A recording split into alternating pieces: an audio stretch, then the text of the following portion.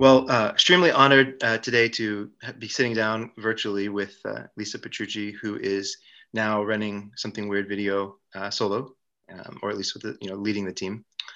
So Lisa, thank you so much for making time for this. Oh, hi, Chris. Thanks for having me.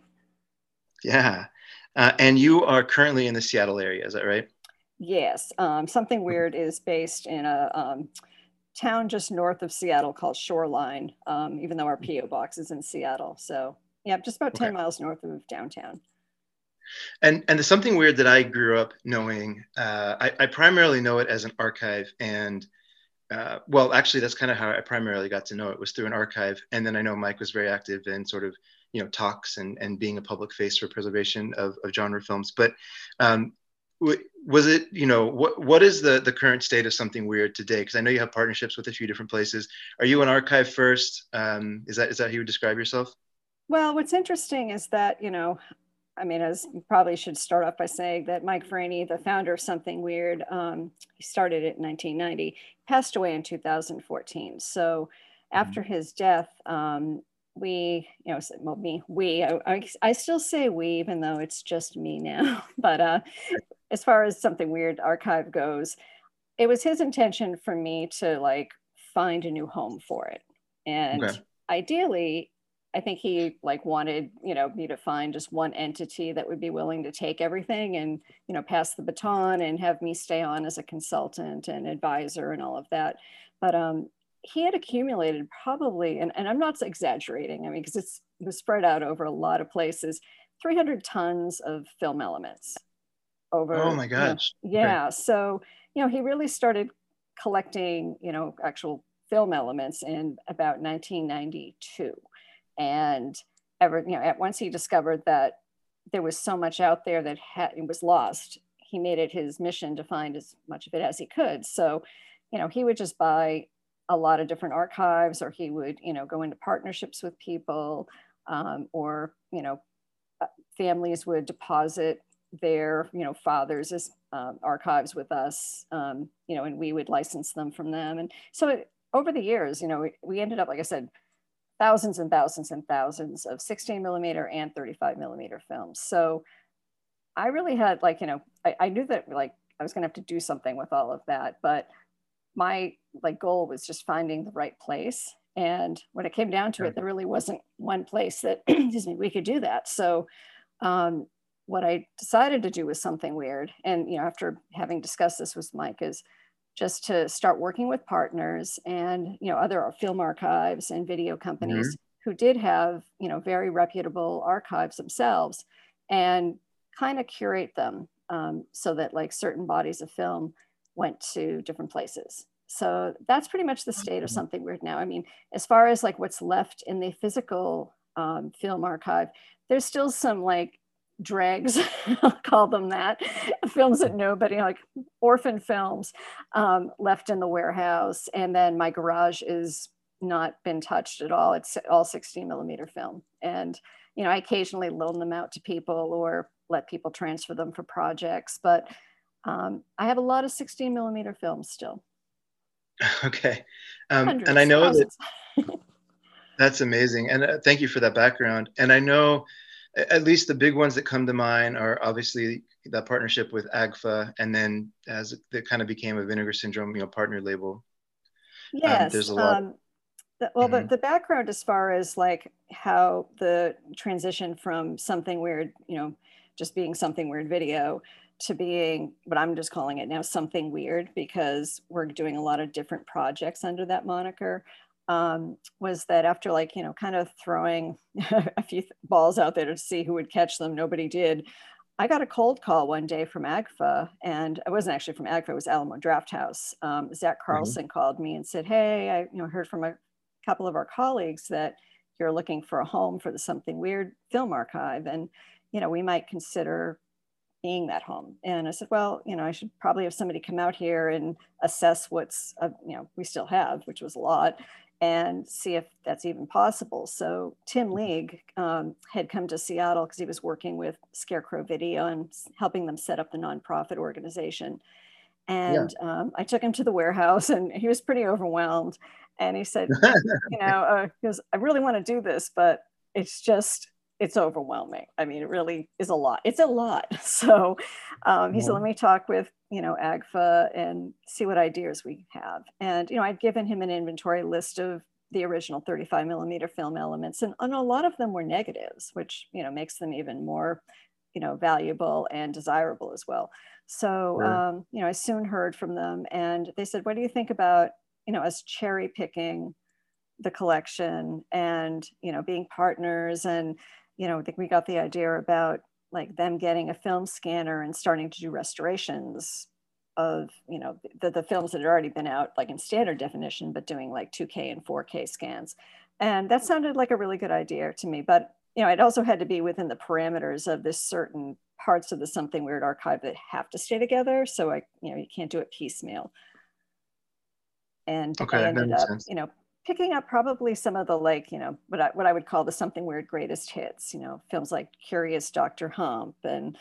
Monster at Camp Sunshine and She Mob, and, a lot of my favorites, which I was really happy that they went to that home. And then they in turn actually put me in touch with Nicholas Winding Refn, who is, as many people know, a very, prestigious film collector. He's got a lot of the Andy Milligan films, and he's done a lot of research and has stuff from the Ormans. And he was starting to think about doing his own streaming channel. So he came out to Seattle and ended up taking a good portion of the 35 millimeter archive. Once again, in a curated group. I mean, it's like, well, if you're going to take these films, these other ones go with them, kind of Yes, thing. sure. I was overseeing all of that. And, and then also over the years, I've been working with Severin Films and Kino Lorber and Mondo Macabro and quite a few other companies, The Film Detective, Alternative Cinema. They have a pop cinema brand that all fit in with Something Weird. And so I've just been kind of cutting it up into a pie. You get this piece, you get that piece. And as long as you guys brand with Something Weird, it is a Something Weird release. So That's brilliant. And you kind of said this implicitly, but I just am curious: is there additional curation that's happening today, or not? Oh yeah, I mean, there's actually, it's funny. What is left is like stuff that's not the greatest. I mean, like I've got 35 millimeter jungle movies that nobody seems to want to touch. I mean, maybe Okay. because of the problematic subject matter. I mean, they got what Dave Friedman would call Guna Guna movies, or just Okay. parts of films. Because a lot of times, what would happen is, you'd get a film archive and there'd be an incomplete print of a really great movie, but a big chunk of it's missing. So those ones are just kind of sitting there. And then just a lot of shorts and odds and ends, and just some of it's just junk. So that's what's left there. But as far as the 16 millimeter collection goes, I spent the last few years just organizing it, because it was really just willy-nilly before I spent any time with it, and put it together by subjects. So I'm hoping at some point to start reaching out to my partner companies and saying, hey, these are all the, let's say, Sword and Sandal movies, or these are all Yeah. the Euro spy movies, or, there's a lot of short subjects and educational films, and, just kind of just, oddball stuff that I think could, be good with the other releases that are coming out through these companies. So, because, the thing that's wonderful about most boutique labels is that they are putting all the special features and extras, and it's just fun to see like how all of these films get repurposed. Oh yeah, no, for sure. I mean, one of the release that I think I was most surprised with in a positive way was when I think it was number 3 that came out through the AGFA partnership with Vinegar Syndrome. It was Bat Pussy, and that movie made me laugh so hard. Yeah, well, and actually, that was before we started working with Vinegar Syndrome. AGFA had been doing their original Blu-ray releases with MVD, and Oh, they're very okay. close partners with Vinegar Syndrome and a lot of other things. So we just decided to make the transition to what they're calling OCN, which I Yeah, forget that's what right. that means. That's right. That's right. OCN is their distribution company for Vinegar Syndrome. So we just started in the last like year and a half having things released through them. And unfortunately, a lot of the MVD released Blu-rays have gone out of print. So we are going to probably be re-releasing ones like Bat Pussy through OCN. That's great to hear. And like, a movie like that, to have all the special features it did and just the attention, that was like given to it, was great. Oh, thank you. Um, Well, it was a and labor then, of love because we all, I mean, that's probably one of the most beloved movies in the Something Weird archive. So we wanted to do it right. and Jared said something interesting, that's not surprising to hear, by the way. I think, when people hear about the subject matter, they maybe are shy to watch it. But it's the least erotic movie in history, and it's so funny. Very true. Anyways, but if you look across, like, is it 101 now that's also putting out ACFA stuff in Region B? Is that right? I'm not sure. It Maybe. was just, Yeah. anyways. But it just feels like the hunger for these types of films are growing, and that's exciting to see. Well, what I've found And I think, interesting, just as somebody who's been doing this for since 1994, so I've seen all of the various just I was going to say all the different chapters of Something Weird, where originally everything was VHS, and then we uh-huh. restored things for DVD, and all of that was just standard definition, and we thought we were at oh, we could never get any better than this, and then years later having everything restored to high definition and 2K and 4K. I mean, Dave Freeman used to have this expression. I use this all the time in podcasts. People probably tired of hearing it, but he would say that these films are like a sack of flour. The more you keep shaking it out, and a little bit more comes out. And it's Yeah. true because there's always going to be somebody who hasn't heard of them, and obviously there's the hardcore original Something Weird fan base who obviously they're all familiar with these films, but what I've really enjoyed over the last 8 years working with partners is that, they're reintroducing these films to a brand new audience. And a lot of them are like, younger genre film fans and, or just people who weren't aware of Something Weird. But they were aware of, companies like Vinegar Syndrome or Severin or Arrow Films, or, those other companies that are newer. So I've just really enjoyed seeing this happen, and also the response to things, because anybody who's a genre film fan, they kind of get it. You don't have to like Exactly. don't have to like explain why you're releasing a movie called Bat Pussy. All they have to do is see it, and they're like, oh yeah, that's why everybody loves this movie, because it's just You so get the well benefit of the doubt. Yeah, you get the benefit of the doubt. And one more question about the present before I go back. I'm curious to go a little bit historical quickly, but so you're also streaming a lot of this content now, right? Is it Full Moon? Actually, it's quite a few different. It's the same as with the Blu-ray releases. I'm Okay. doing different partnerships for streaming, and once again, it came down to like somebody would approach me about, hey, we'd like to have your content on our streaming channel, but we only are interested in this part of it. So it's like, okay, I can like the first one was Full Moon, and they did a really great job putting together like a really nice selection of Something Weird titles. Chris Alexander, who works with Charlie Band, was the one that did all of that, and he's got really good taste. So it was fun to see like a lot of just what like greatest hits movies like on one channel.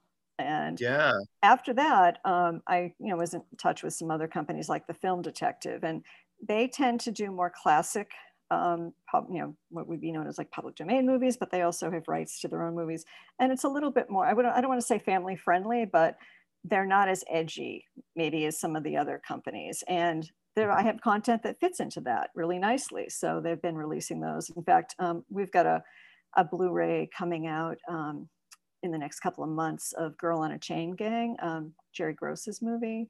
And Yeah. it's going to be nice to see that restored. And it's very timely considering everything that's happening sociopolitically. So, and the other channel that we've done stuff with is Night Flight. And once Okay. again, they're really kind of time, like pop culture time capsule oriented. So it was fun being able to pick out movies for them. And most recently, I've been working with Cult Picks, who are based in Sweden.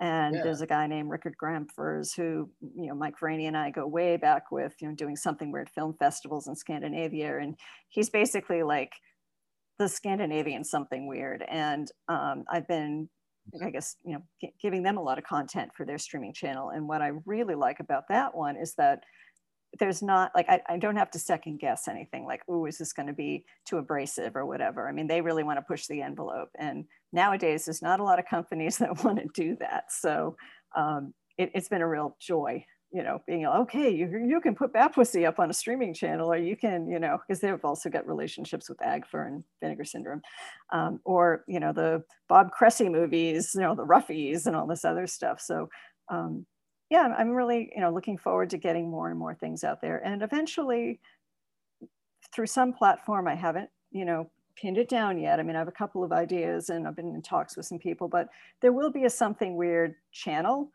but it's probably going to be part of something else. So you will go to like, somethingweirdtv.com or something. I haven't done that domain yet. I plan to though. And it'll just be like a subgenre of some other company, just because I don't want to have to do that myself. And there's so many other people that are way better equipped to do it than me. Okay. I just like to tell people what to do, make it happen. Well, you own the film, right? So you get to be you get to have those opinions. There you go. That actually is a good segue. So if it's okay, just quickly going back. So you mentioned 1992 is when this started. And then you've been, I guess, close to Mike or partner with Mike since 94. Is that what you said? Yeah. So he had actually been a video, I'm going to call him a bootlegger, like in the late 80s and early 90s, like everybody was back then. It was like he'd be on the fanzines and various collector groups, and they were trading videos that were hard to find. So that was how we started out. That was like pre Something Weird Video. And it was once he started finding original films and realized that he could transfer them himself. That was pretty much the birth of Something Weird Video as people know it now. And that would have been around 1990 where that started happening. But as far as like, seriously collecting film, around 1992 was when he, just decided, okay, I'm going to find every bottom of the barrel, low budget film there is out there, and, put his mind to it. And so that just came from a place of feeling like he needed to be kind of a voice for these films, like a champion for these films, because he loved them so much, or what was that? Where did that initially come from for him? Well, Mike has always loved film from the time he was a little kid.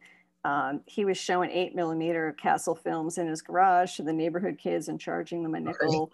And he was a projectionist at the local drive-in when he was a teenager, and then in his like early adulthood, he worked at porno theaters in Seattle. So he liked to be around film and he understood it.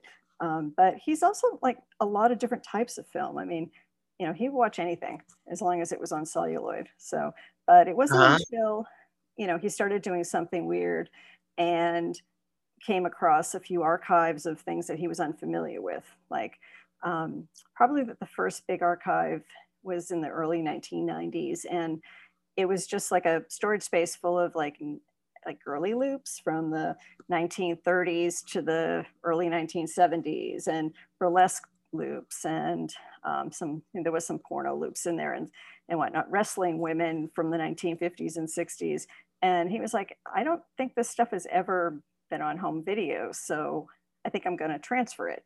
And he did, and that was kind of the first like official Something Weird releases that he did that were from a film source. And at that point, he realized that there must be thousands of these out there. So he had a copy of the American Film Institute catalog and just poured over it, and made a list. Okay, these are the movies I got to find. And over the years, he found quite a few of them. So that's interesting. So this catalog from the American Film Institute, it had like Texploitation, or it had like these films coming out of Wisconsin or Pennsylvania. Like it had these were represented in that catalog. Yeah, well, what was interesting was that the research that the American Film Institute did was that they would, I guess, found press books or clippings or whatever. So what they would do is they'd have it was alphabetical. I mean, it's ginormous. It's about 4 inches high. And it was all different types of films. So it, you'd have like, an important like film, from a time period mixed in with like whatever, yeah, I mean, like Gone with the Wind or whatever, but there was one that was like based in the like late 50s through the early 70s, so that was the one that he was focusing on. And just made like, if it had anything that sounded, because they would use words at the end of the description, like, so it would just be like the name of the film, who directed it, who produced it, the cast, and a tiny little like description of what the film was. But then it was almost like hashtag words, but they didn't have that back then. It'd be like, so if he saw certain words that were like, oh yeah, I'd be interested in that, he'd write down the title. And I would say we probably were able to found, at least 1,000 of those movies over the years that he had on his list. Wow. And then once they were there, did you have to then contact the right holders and sort of, work through that channel, or were you able to buy them through the catalog, I guess? Well, no, the catalog wasn't like a type of catalog where you purchased anything. It was more like just a reference, like almost like an encyclopedia type thing. Yeah, and right. It was meant for like film historians so that they could, look things up. It wasn't something you could get at like Barnes and Noble or anything like that. But what happened is, I mean, obviously in the early days of, video and whatnot, there was just like not a lot known about how to go about finding the rights to things. I mean, you could hire somebody, which we did in the early days, to do copyright searches on things and find out like, who owned the registrations, or if something wasn't legally registered, which would, I guess technically say make it gray area or public domain. But Mike was fortunate enough to meet people who made the films. So in particular, when Dave Friedman came into his life, because Mike was selling one of Dave Friedman's movies without his permission, and he got a phone call one day. And Dave said to him, "Oh, hey kid, you're selling my movie." And Mike's like, "Yeah, people love it. Got any more?"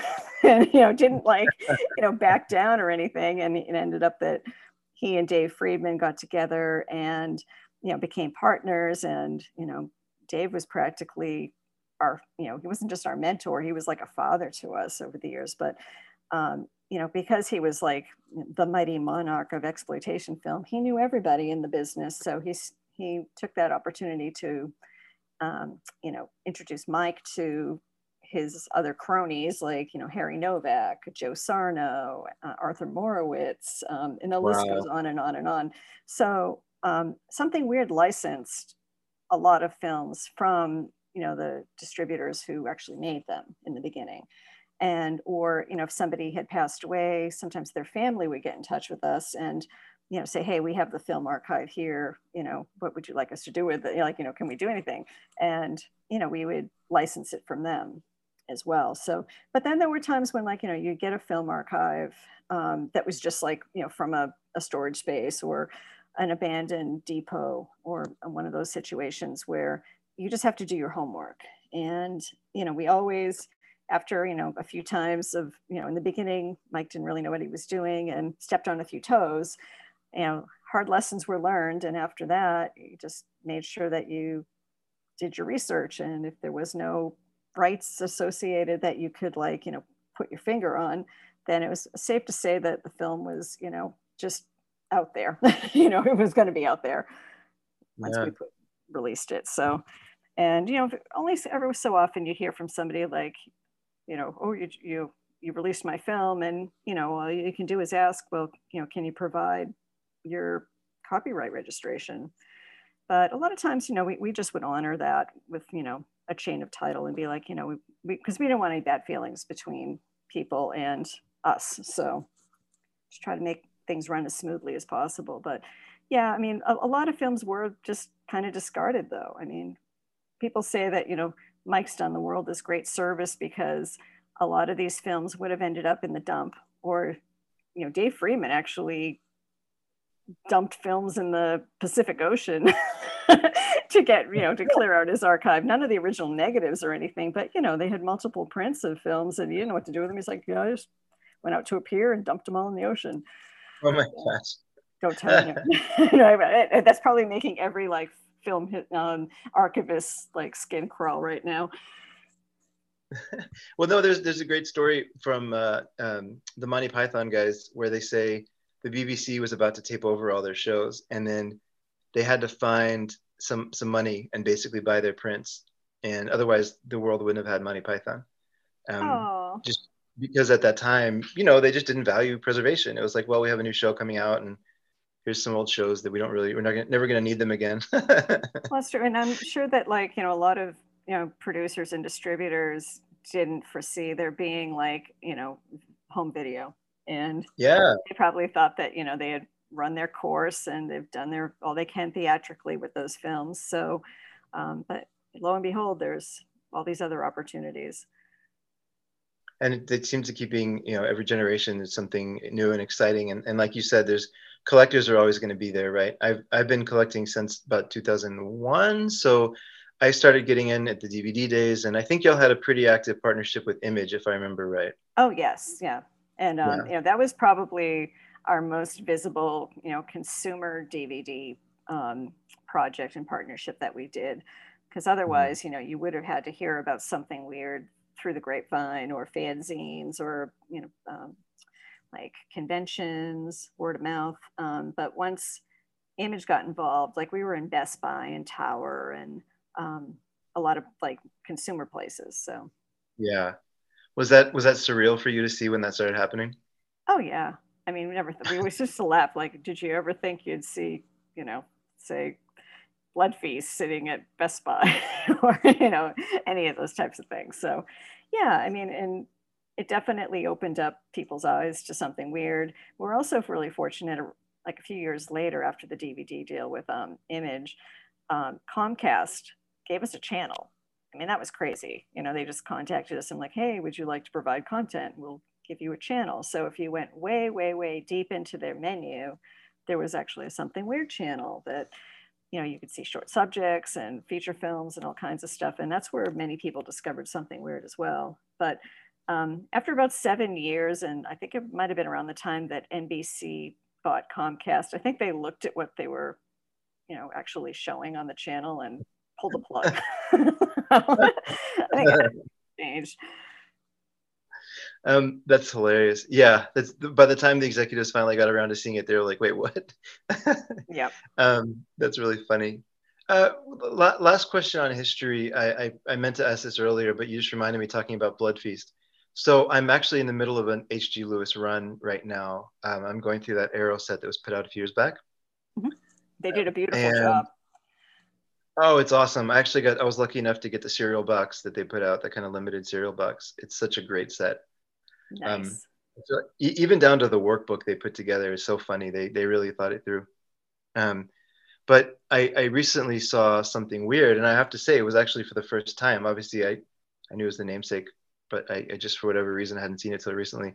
What was it about that movie that was worthy of naming a company after? I liked it. I'm just curious, like why that one over all Well, those crazy HD movies? what Mike's always said about, on the Image DVD commentary, there's a whole section about the history of Something Weird, because it's like him and Dave Friedman. Oddly, Herschel wasn't doing the commentary with Mike on that one. Okay. Dave. And Mike talks about how, obviously that the movie Something Weird has a great title, and he was trying to think of like an umbrella term that would kind of Okay. cover everything that he planned on releasing. And I mean, obviously that did the trick.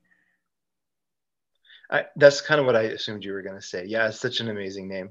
Well, it is. what was funny is that he didn't get permission to do that. And there's an individual, Jimmy Maslin, who owns the Herschel Gordon Lewis and Doris Wishman collections. And same as the situation with Dave Friedman, where Mike gets a call one day and he's like, what are you doing selling my movies? And like, you named your company after, a movie that I own. And smooth things over, and they became best friends. That's Yeah. amazing. That it seems to be a common theme that it's impossible not to love Mike once you meet him. I've heard that even from other interviews I've read about him. It just seems like he was a very easy person to love. So He's very charming, for sure. that's great. Now, is this something that you thought you would be doing? Did you also love film? Was this a passion for you? Throughout your life as well? Well, I've always loved film since I was a kid. I mean, I one of my earliest childhood memories is being in the back seat of a car during Night of the Living Dead. I was like 8 years old. I mean, I don't know what my mother was thinking, taking me to, like, oh, she'll just sleep in the back seat. No, I didn't. And I was pretty traumatized, but it kind of set me on a trajectory to like watch horror movies when I was a kid. And, in my later teens and early 20s, I mean, I was watching a lot of basic cable, and there was films like Psychomania, Werewolves on Uh-huh. Wheels, and Dunwich Horror, all like films that you wouldn't normally like see. And also was the early days of VHS, so I kind of dug in deep. I went to college for art history, but I minored in film history as well. So I've definitely had an interest in film, but I found like in my mid 20s that I was wanting to watch more and more like exploitation films or stuff that was kind Mhm. of like off the grid. And fortunately, I lived in New York City at the time, and I was like a block or two from Kim's Video. So, I pretty much went to college there. I was like, I will watch every movie I can, and I got a good education by, renting many movies at Kim's Video, and that's where I discovered something weird that at the time. Just remember going into the section where they had exploitation films, and obviously there's the ones you'd expect to see, like the Russ Meyer movies and Herschel Gordon Lewis and Doris Wishman, and those hadn't been released by Something Weird at that point. But I got those under my belt. Basket Case, big box, VHS, all the John Uh-huh. Waters movies and whatnot. But then there was a weird little section of just like kind of DIY looking, like cases with really brightly colored spines and garish, lurid artwork on them. And I was like, what is this? I'm going to just, bring some home. And that was my introduction to Something Weird Video, watching The Sin Syndicate and Diary of a Swinger, movies like that. So I started to like want to know more about, in particular, 60s exploitation cinema, because you know, obviously that's kind of like a seedy underbelly of film that at that time most people were unaware of. So I was fascinated and kind of decided, I wanted to learn as much as I could. And Mike Franey used to come out to the East Coast to do the Chiller Theater Expo. And I would go to that anyway, just because I was a horror fan and whatnot. So I called him up at the office before the show and I said, hey, I want to do an article about your company. And Dave Friedman was going to be his guest at that Chiller, and said, can I interview you both? And, we met, and he just, I'll always forget, well, one thing I'll never forget is just him asking me like, well, who are your favorite directors? And I said, oh, I love Doris Wishman and Michael and Roberta Findlay. And his eyes just lit up. It's like, really? Because I don't think he'd ever heard a woman say that before. Okay. But also that kind of gave him an idea of what kind of person I probably was. And that was the beginning of our friendship and eventual relationship and partnership. Wow. That's amazing. So you went to school to study art history, and then you minored in like Carl Theodor Dreyer and Kurosawa and like that kind of film Well, actually, history, it was probably. more. When I was into film history, I was my area of like expertise with art was like early 20th century German art. So I kind of got Okay. into learning about that type of film, and then kind of went on from there. So There's a lot of probably, well, I don't want to draw that. I don't know if there's an easy parallel, but German expressionism was, and there's some stuff in there that's pretty out there visually, and the subject matter yes, can get pretty intense. So maybe there is a natural progression from that to exploitation films, anyways. Um, you mentioned this earlier with uh, when you were talking about oh shoot, sorry, one of the movies we were just talking about earlier. You mentioned how it transfers well to the politics today. Oh, Girls in a Chain Gang. Berlin Changa. Um, a Girl in a Chain Gang, and I think that's so interesting. This is one of the things that as I've gone deeper into the world of kind of global exploitation films through whether it's Mondo Macabro or some of the stuff that Arrow's found or the different AGFA releases. One of the thing that's I think it's very interesting is a lot of times there's either you either get like I guess kind of personal stories or stories literally from someone's life and kind of what they know, or you get these super wacky stories.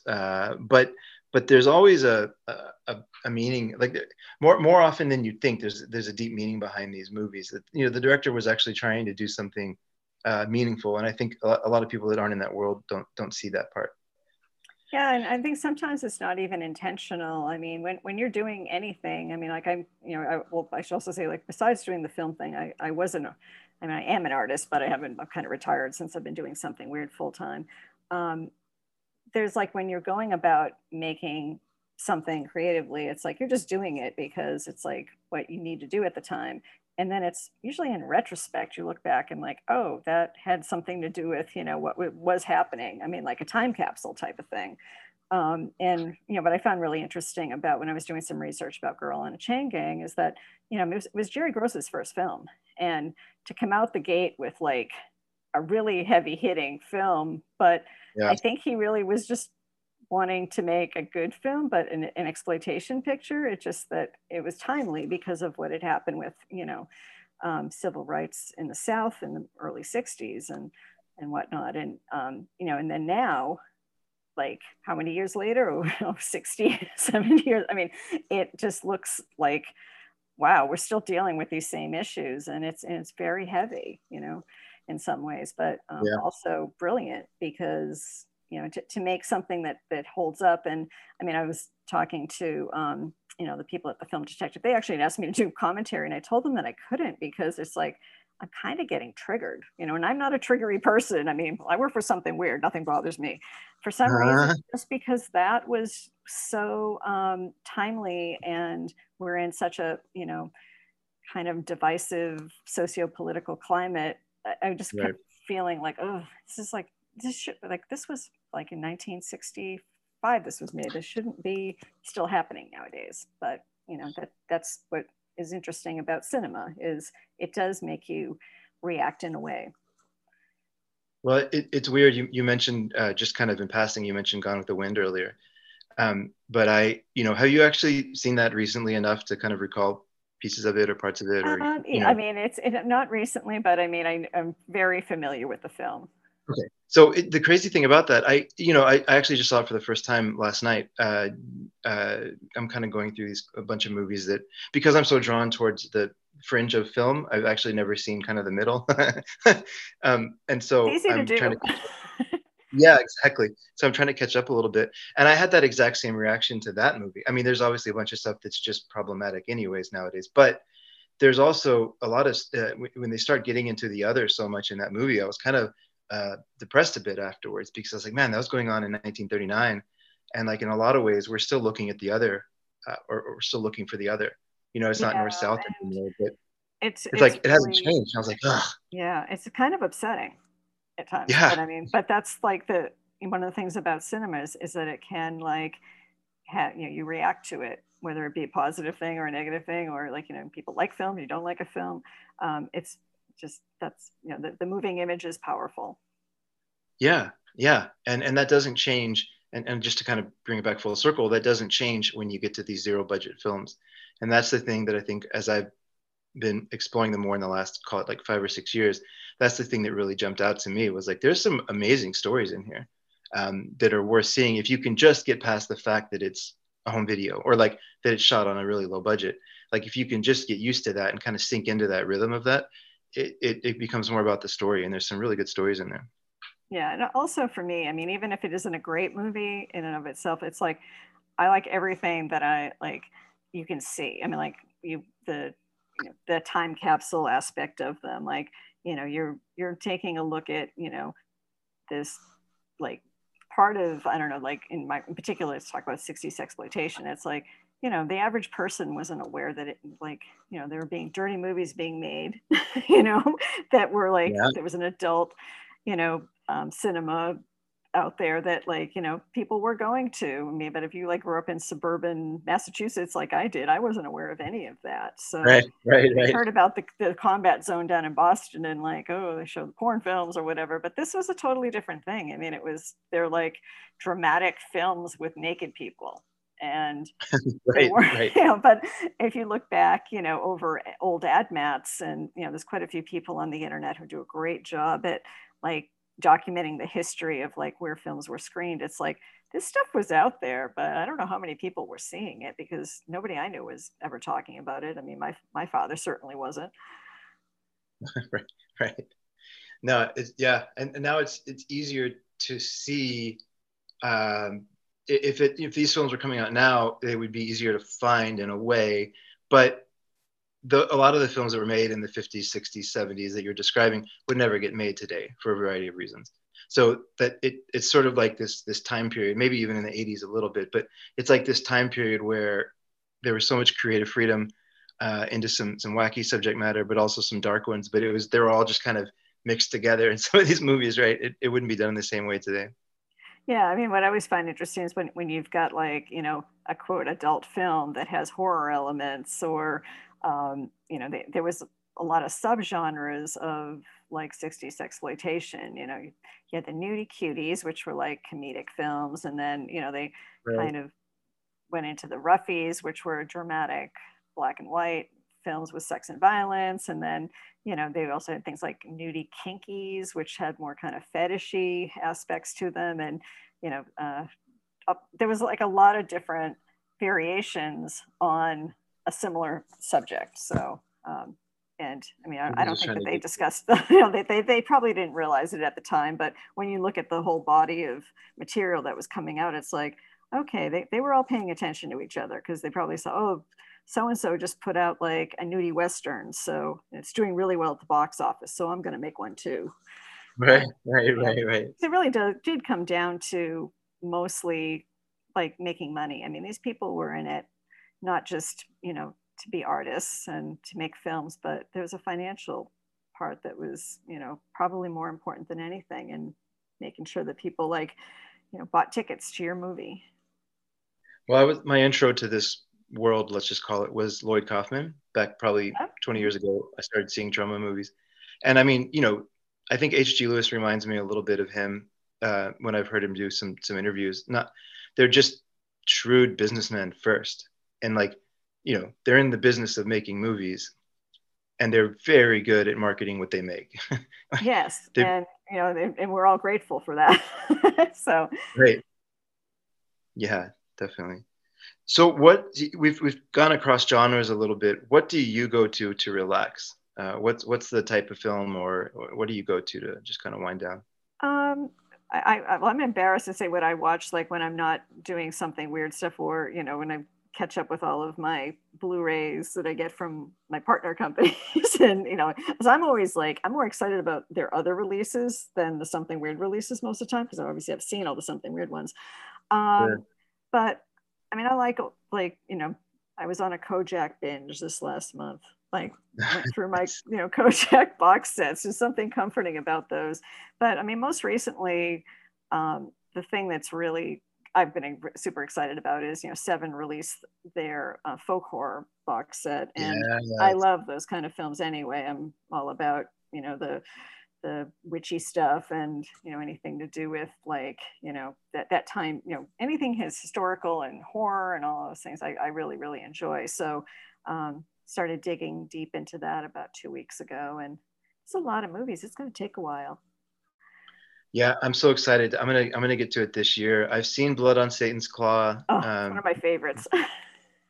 I was amazing. I was like, how is this not more famous? Like, I mean, you look at a movie like The Exorcist, I understand why it's famous. Like, it's scary as hell, but some of the stuff they do in Blood on Satan's Claw, like it's a, I don't know, like I don't think you have to be interested in the more obscure stuff to like that. Like I'm almost curious to show, these kinds of movies. Like I think they're just great. I don't know, maybe I'm biased, but No, yeah, and I mean, fortunately, there's places where movies are being streamed. So like if you go to Shudder or even Amazon Prime, and if you go way deep down the rabbit hole, those movies are there. It's just that they're mm, not coming up unless like you've got an algorithm that's gonna like, oh, you might like this or whatever. But I do know that like the movies that Severin's been putting out with that folk horror set did come out on Shudder this past month, and maybe that'll open a lot of people's eyes. And it's the same with us. Like when we have done channels, like when we did comedy, it's like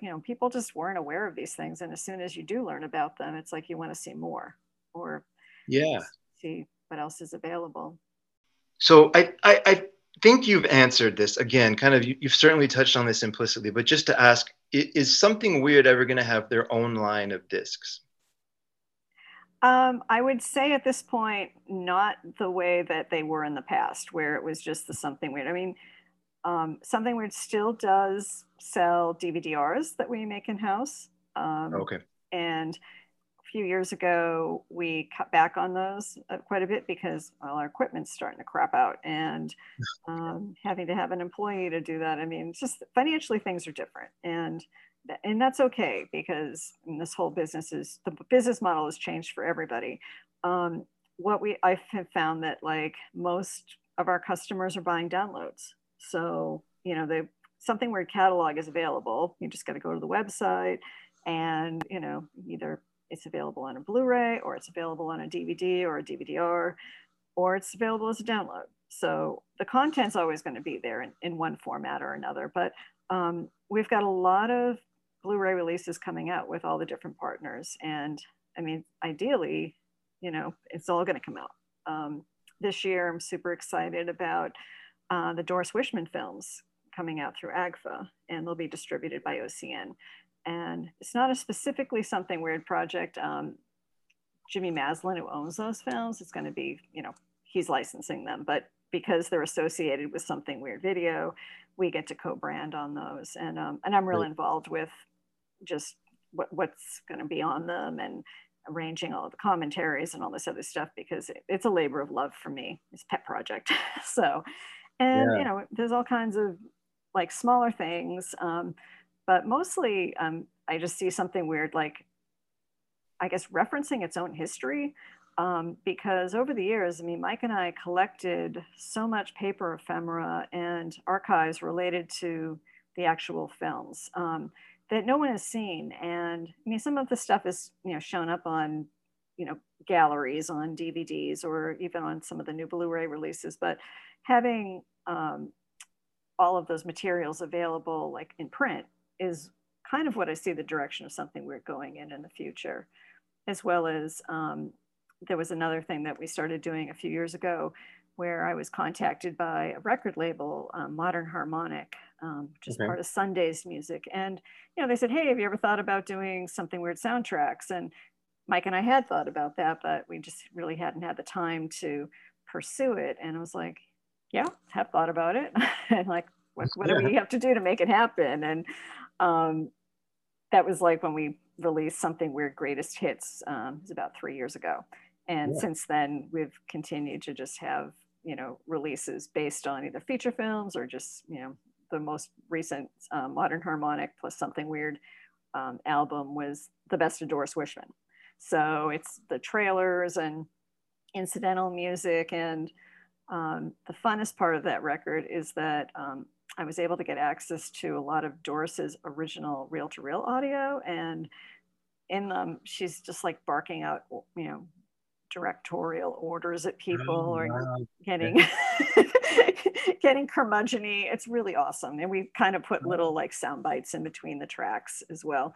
So there's just going to be a lot of things that people like haven't seen from us before that will be coming out. That's great. Well, that's a pretty good segue into my last question, and maybe you kind of got there, but what should we expect from Something Weird going forward?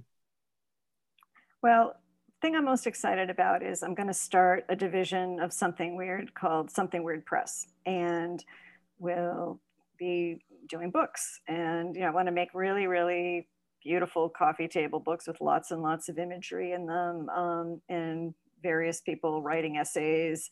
And the thing that's going to be interesting about them, it's not going to just be like your basic like I guess exploitation film poster books or something like that. I want to get very specific and do the like definitive like time periods. Let's say like burlesque films from the 1930s through the 1960s, or do the films of David F. Friedman.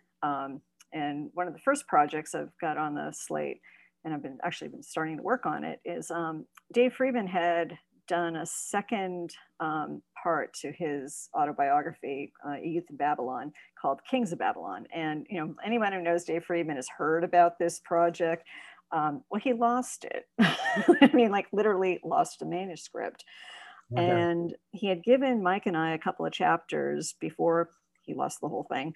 And it never got published. So that's going to be the first thing that Something Weird Press will publish, is these first 3 chapters. And I may even do each chapter as a book, because there's just so much accompanying visual material that people have never seen. And it would fill up a lot of pages. That's the direction that I'm going to probably be taking the company in. And like even doing things like, books of all the VHS covers, or putting Something Weird in its own historical context related to the films that we released over the years. So But that's actually perfect to do that, though. And I guess it sounds like you've already reached this conclusion, but that immediately makes sense as I hear it, because it's not that you're saying something weird in and of itself is the thing that needs to be preserved, but it's like the nature of the way that it was built was through time periods and pieces and collections, and like it's natural extension to then start to celebrate those, right?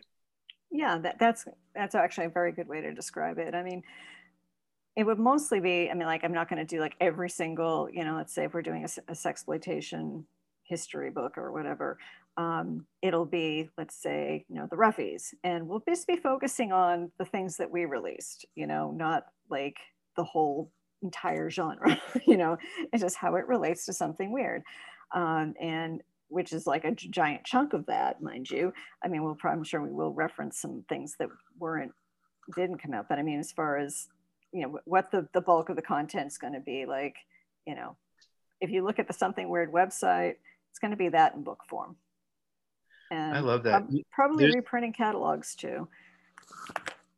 Oh, nice. Okay. Yeah, I'm just off the top of my head, in the last year, I've personally bought a beautiful hardback kind of coffee table book around Italian post-apocalyptic films. There's a book from Grindhouse that just got released. I don't have it yet, but it's a Rudy Ray Moore kind of biography. Oh yeah, no, I mean, this is fantastic. Yeah, Mark Murray did a great job on that. Yeah, so it does feel like it's the right time to also. It's interesting, right? These things go in cycles. Like books were supposed to be dead, right? But now within a focus area or a niche or area, there's actually people really want these books on their shelves. Like there's some great history there. Yeah, and I mean, people just like having the reference materials as well. And I find myself with books that I've collected over the years. I'm a big book collector. Mm-hmm. I look up information all the time, if I want to find out more things. So, and the other thing is, a lot of the video companies that have been doing these super deluxe, editions of Blu-rays have been including really wonderful accompanying books. And this would just be kind of similar to that, but maybe a little bigger than one that would fit in a DVD case. Well, I'd imagined coming into this that you were somebody who led through passion and kind of you did this for love, but it's been really interesting just hearing your passion for this come through. It comes through very naturally. I mean, thank you so much for making this time today. Well, thanks for having me. Yeah, it's been really, really nice to speak with you and sit down with you. And I hope that the Something Weird Press is a runaway success. I know that, I'm pretty active on Reddit. And people are actually, I would say, as excited, if not more, about this really nice hardback limited book that's coming out. I see a lot of posts on Blu-ray forums around the books themselves. So it feels like the right thing to do anyways, for what it's worth. Yeah, well, with Something Weird, I mean, like we do have a social media presence. I mean, mostly it's on Facebook. I mean, it seems to be the age demographic. I mean, even though I was talking about there being a lot of younger people into Something Weird, most the hardcore people are, kind of baby boomers and, Gen X people and stuff like that. And that seems to be where people gravitate, is Facebook. But there's a Something Weird video fan page, and it's pretty arcane. I mean, there's so much fascinating information on there. And, when you throw out an idea like, oh, we're going to do the books, I mean, you can see how much enthusiasm there is. So, I mean, I definitely am excited about it for other people as well, because, it's going to give me something to do till I'm an old broad. And, I know that there's an audience for it. So I'm looking forward to it. I love it. Well, I can't wait to see it. And I can't wait to see the future Doris Wishman and all the other releases that come out through your partners. I really appreciate the time. It's been great speaking with you. Well, thank you.